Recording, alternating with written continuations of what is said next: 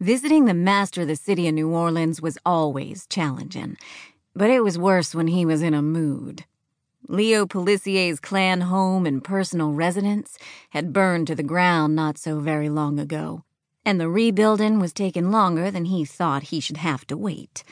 Combined with the accidental media release of the upcoming arrival of a delegation of the European Mithrans, fangheads of state to the rest of us, and making the arrangements to house and feed his unwanted guests according to their usual kingly standards, his patience was wearing thin. Any equanimity he might have feigned to was long gone. His regal grumpiness had demanded my presence. Yeah, I had called him that, from a safe distance, on my official military-grade bullet-resistant cell phone. I'm brave and all, but I'm not stupid. I parked the SUV I had been driving lately, one of the MOCs, a heavily armored gas guzzler fitted with laminated polycarbonate glass, the stuff often called bulletproof glass, in front of the Mithrin Council chambers and ascended the stairs, checking over the changes in the building's security arrangements. The razor wire on the brick fence around the property in the French Quarter had caused quite a stir. Various injunctions and political posturing, but New Orleans' Vieux Carré Commission had caved when it was pointed out to them that Leo was currently, technically, something like a head of state, or maybe a Mithrin ambassador, and the property was, therefore, currently, technically, not quite U.S. territory. The political relationships between the Secret Service, the Treasury Department, the United States legal system, and the Vamps were murky. Congress was still debating fanghead status and whether to declare them citizens or something else. I was betting on something else as the most likely outcome. It would be cheaper than rewriting the laws to include penalties for human blood drinking.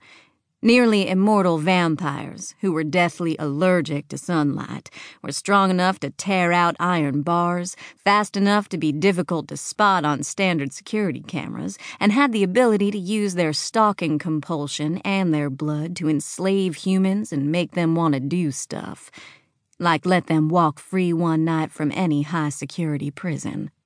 It was cheaper to consider them some form of non-citizen and therefore not subject to all U.S. laws. I was in the middle of upgrading the security of the council house from an embassy security precaution level to White House security precaution level to provide super-duper protection during the EV's upcoming shindig, hence the razor wire.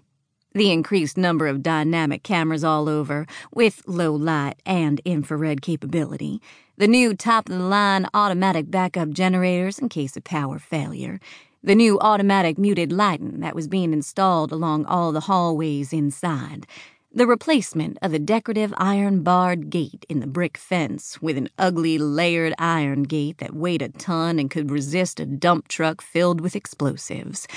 Just for starters. The measures I had instituted were not draconian, but they were more stringent than the Historical Society liked on the outside, and that the Vamps themselves liked on the inside. All this for the visitation that no one wanted, but no one could refuse. Not even the American Vamps themselves. A lot of ordinary humans in the U.S. were unhappy about the planned, but as yet unscheduled, visit by European vampires, too. And there had been death threats made against the undead, mostly by extreme right-wing religious hate groups, neo-Nazis, fascist groups, one ultra-liberal group, and several homegrown jihadist groups. No one was surprised at the reactions, but security preps had to include explosive, bacterial, and chemical attacks, as in weapons of mass destruction, and electronic attack. Even the State Department was getting in on it all.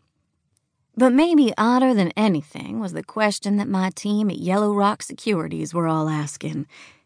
Why did the European Vamps want to come here anyway?